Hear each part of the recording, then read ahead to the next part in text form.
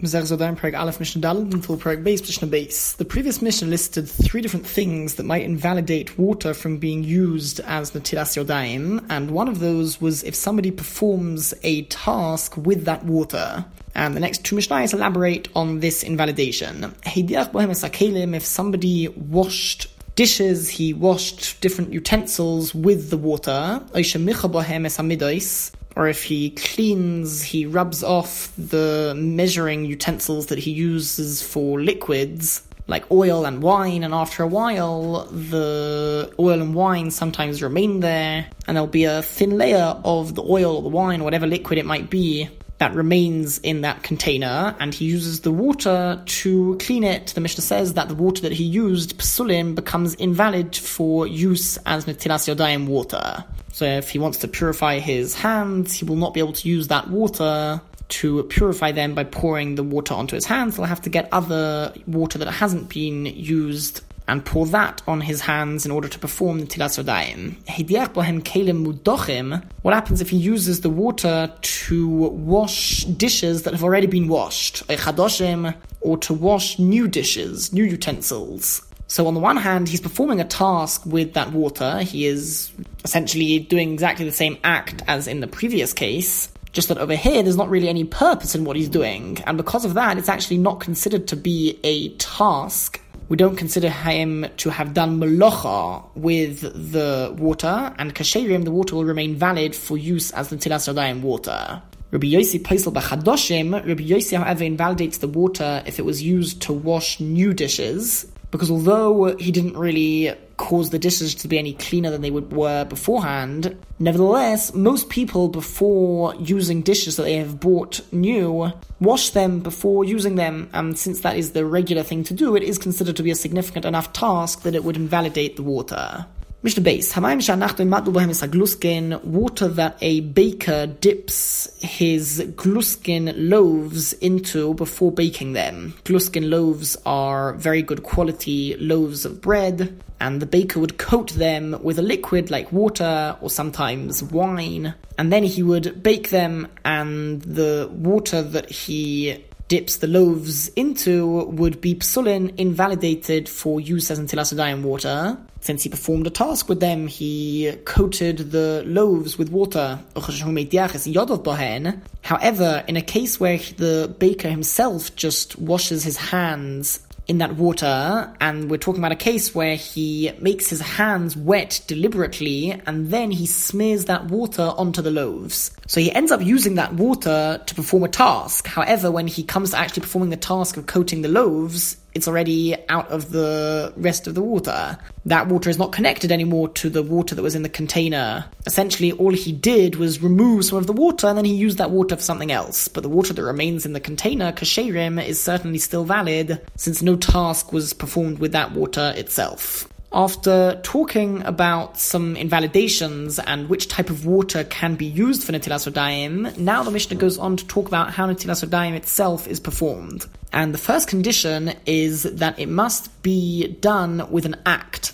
If there is water that is flowing by itself, or if, let's say, the wind came and blew a container of water, it caused it to fall down, and now there's water flowing out of that container. And let's imagine perhaps that the container was on a table, so now you've got water dripping down from that table. If somebody puts his hands underneath the stream of water and washes them like that, he would not fulfill the requirement of Netilas Yodayim. And that's because an action of pouring the water needs to be done. There is an argument, however, as to whether we require koyach gavra, which means that a person will manually pour that water. He will tilt or pour over the container of water so that the water flows out of it. Or perhaps it's sufficient that we have koyach noisein, which means that the water is being poured, but not necessarily by a person. And the Mishnah will bring an example. Hakol kshein litin layodayim. First of all, the Mishnah says that anybody is fit to pour the water onto one's hands. It also doesn't need to be the person himself who has impure hands who pours the water onto his own hands. Somebody else could pour the water onto his hands as well. Even a deaf and dumb person, somebody who is a total fool, or a young child, these people don't have sufficient understanding for their legal actions to have an effect in general. But over here, all we're looking for is the dry act of pouring, and that they certainly are capable of doing. This has nothing to do with their level of understanding, and therefore this would be a valid act of Netilas Yadayim. As well as that, maniach chovis bein birkov v'noitel, one is able to place a barrel or a container of water in between his knees, and using his knees cause the water to be poured out of that container onto his hands. Even though it might not be the regular way of pouring, it's certainly the person himself who is causing that to happen, and therefore it's considered to be koyach gavra. It's considered to be a person doing it. As well as that, matech chovis al tzida, one is able to set up a barrel so that it tilts on its side, and then leave it there in a fixed position so that the water continues to flow out of it. And then even if somebody comes a few minutes later and he places his hands underneath that stream of water, v'noitel, and he washes them, that would be a valid Netilas Yadayim, even though at the time that he is washing his hands, the water is not being poured by a person, because this whole situation of the water flowing out is as a result of the person moving the container into that position. According to this opinion of the Mishnah, we consider it as if the person is the one causing that water to flow out, and the requirement of a person pouring the water out is fulfilled. Now the Mishnah adds that according to the first opinion of the Mishnah, the hakoif Netilas Yadayim, even a monkey would be fit to pour the water onto one's hands and purify them. Because according to this opinion of the Mishnah, we do not need koyach gavra, a person, his force and his strength, him to be the one who causes the water to flow out. Rather, it's sufficient that it be poured out even by a monkey. That's still an act of pouring. Rabbi Yossi paisel b'shnei elu. In the last two cases, however, Rabbi Yossi invalidates the Netilas Yadayim. According to Rabbi Yossi, we require specifically that a person pour the water.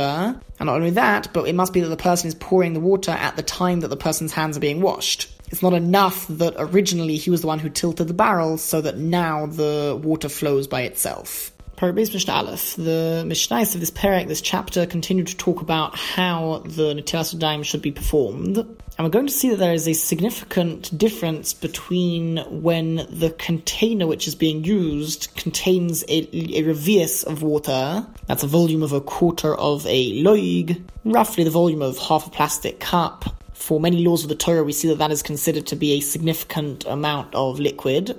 And in general, the Netilas Yadayim requires that there be at least a revius of water in the container that is being used. He might not need to pour all of the water on his hands, but at least there must be a revius of water in the container that is being used to pour water on his hands. Now we learned that there's a concept of shiori tara, that means that if the person began pouring water from the container and there was a revius of water in the container, then even if he, let's say, pours it on one person's hands and now there is less than a revius left in the container, he can use that water and purify somebody else's hands since it began with having the right amount of water. So the remainder of that water is also fit to be used. However, even though it is fit to be used, we're going to see that there are differences between what is required in a case where there is still a revius of water in the container to a case where we're relying on the concept of shiori tara and there is thus less than a revius of water in the container. So the Mishnah starts talking about a case where there is less than a revius of water in the container, and the only reason why it is valid is because it's a continuation of an act of Netilas Yadayim that was just performed just prior to that.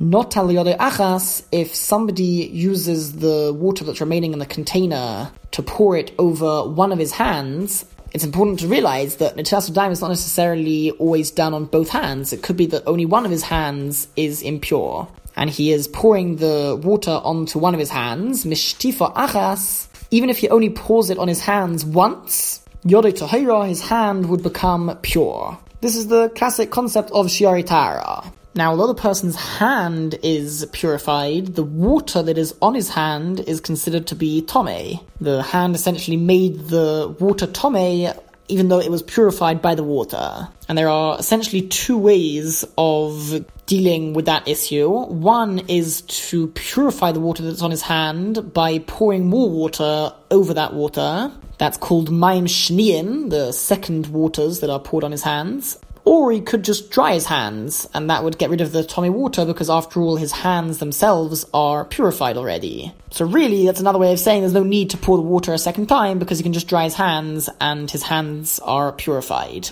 Now, all of this is true when he washes just one of his hands, but lishtei yodov mishtifa achas, if he pours the water just once on both of his hands, and again we're talking about a case of shiorei tara, where there is less than a revius of water remaining in the container, Rabbi Meir Matame, Rabbi Meir says that his unless there was a revius of water in the container.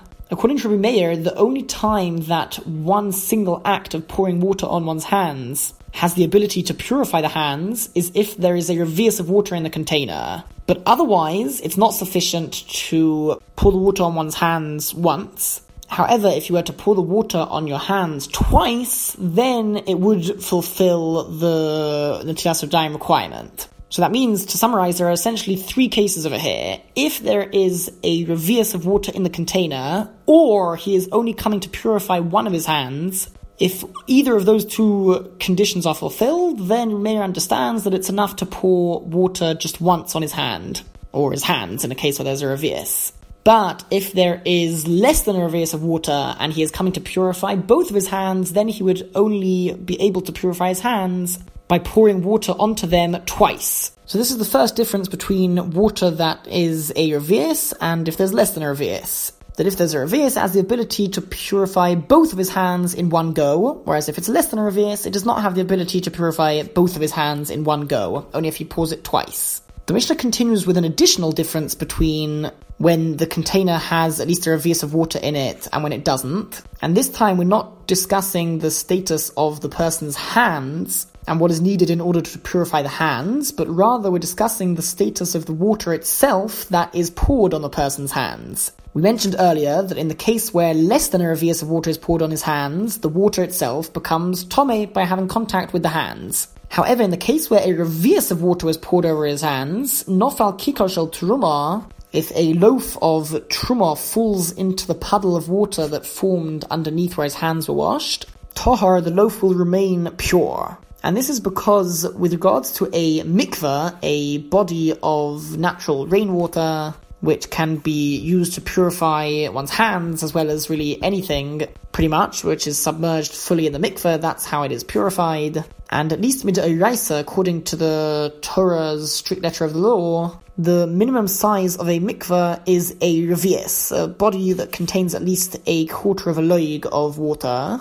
And one of the characteristics of a mikveh is that it does not have the ability to become tomei. Not only does a mikveh purify other items that are submerged in it, but the mikveh itself cannot become tomei. Now over here, we're definitely not talking about a mikveh. A mikveh needs to be in the ground. If it's in a container, it is not a valid mikveh. However, according to this opinion of the Mishnah, part of the significance of this amount of a revius that the Chachomim instituted that has significance for Netilas Yadayim is that the water cannot become tomei itself. And that is why if a revius of water is poured over the person's hands, and over here it's not enough that the container had inside of it a revius of water. It's got to be that the entire revius of water is poured on the person's hands, and in that case it would resemble a mikveh, and therefore that water would not be able to become tomei. All of that having been said, Rabbi Yossi Matame, Rabbi Yossi says that even in a case where a revius of water is poured over his hands, the water would become tomei. According to Rabbi Yossi, we do not look at this like in a similar way to a mikveh, and really the only significance that a revius has is the fact that it has the ability to purify both of his hands,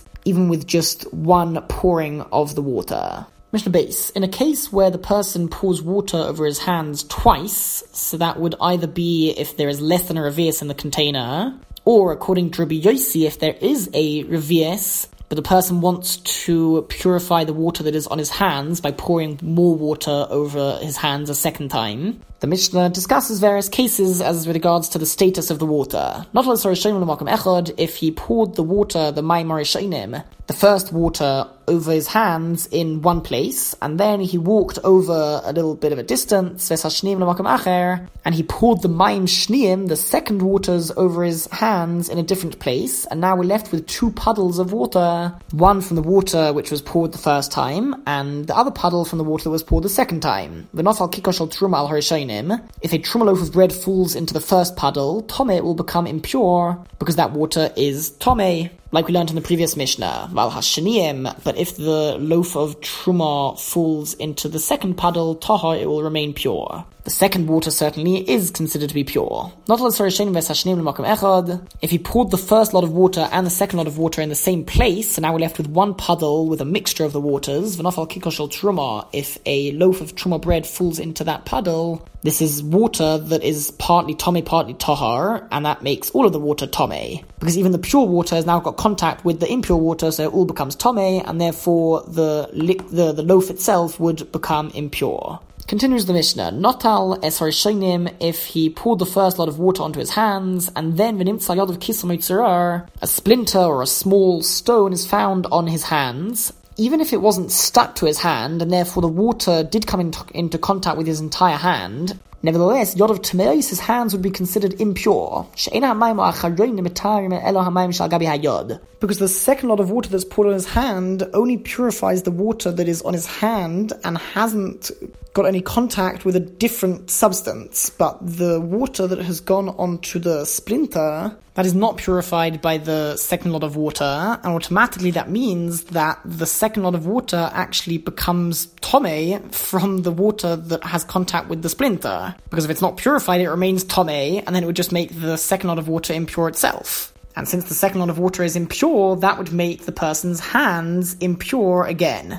In general, if you think about it, the fact that one's hands become purified and yet the water on his hands is impure, that essentially means that the Chachamim said that the water on the Tilas Yadayim itself, even though it's Tomei, does not have the ability to make the person's hands Tomei. But the second lot of water that wasn't used for the Tilas Yadayim itself, to the extent that the second water is Tomei, so that would make the person's hands Tomei. Ends off the Mishnah, Shimon ben Gamliel says, Kol shum b'brias hamayim, anything that is on his hands, but is something that was created in the water, for example, certain insects that are produced in the water, even if that was on his hand, it is not considered to be a foreign substance. We view it basically as having the same status as water itself, and therefore in that case, if that's the only thing that was on his hands, Tahar, the person's hands, would remain pure. They would be purified.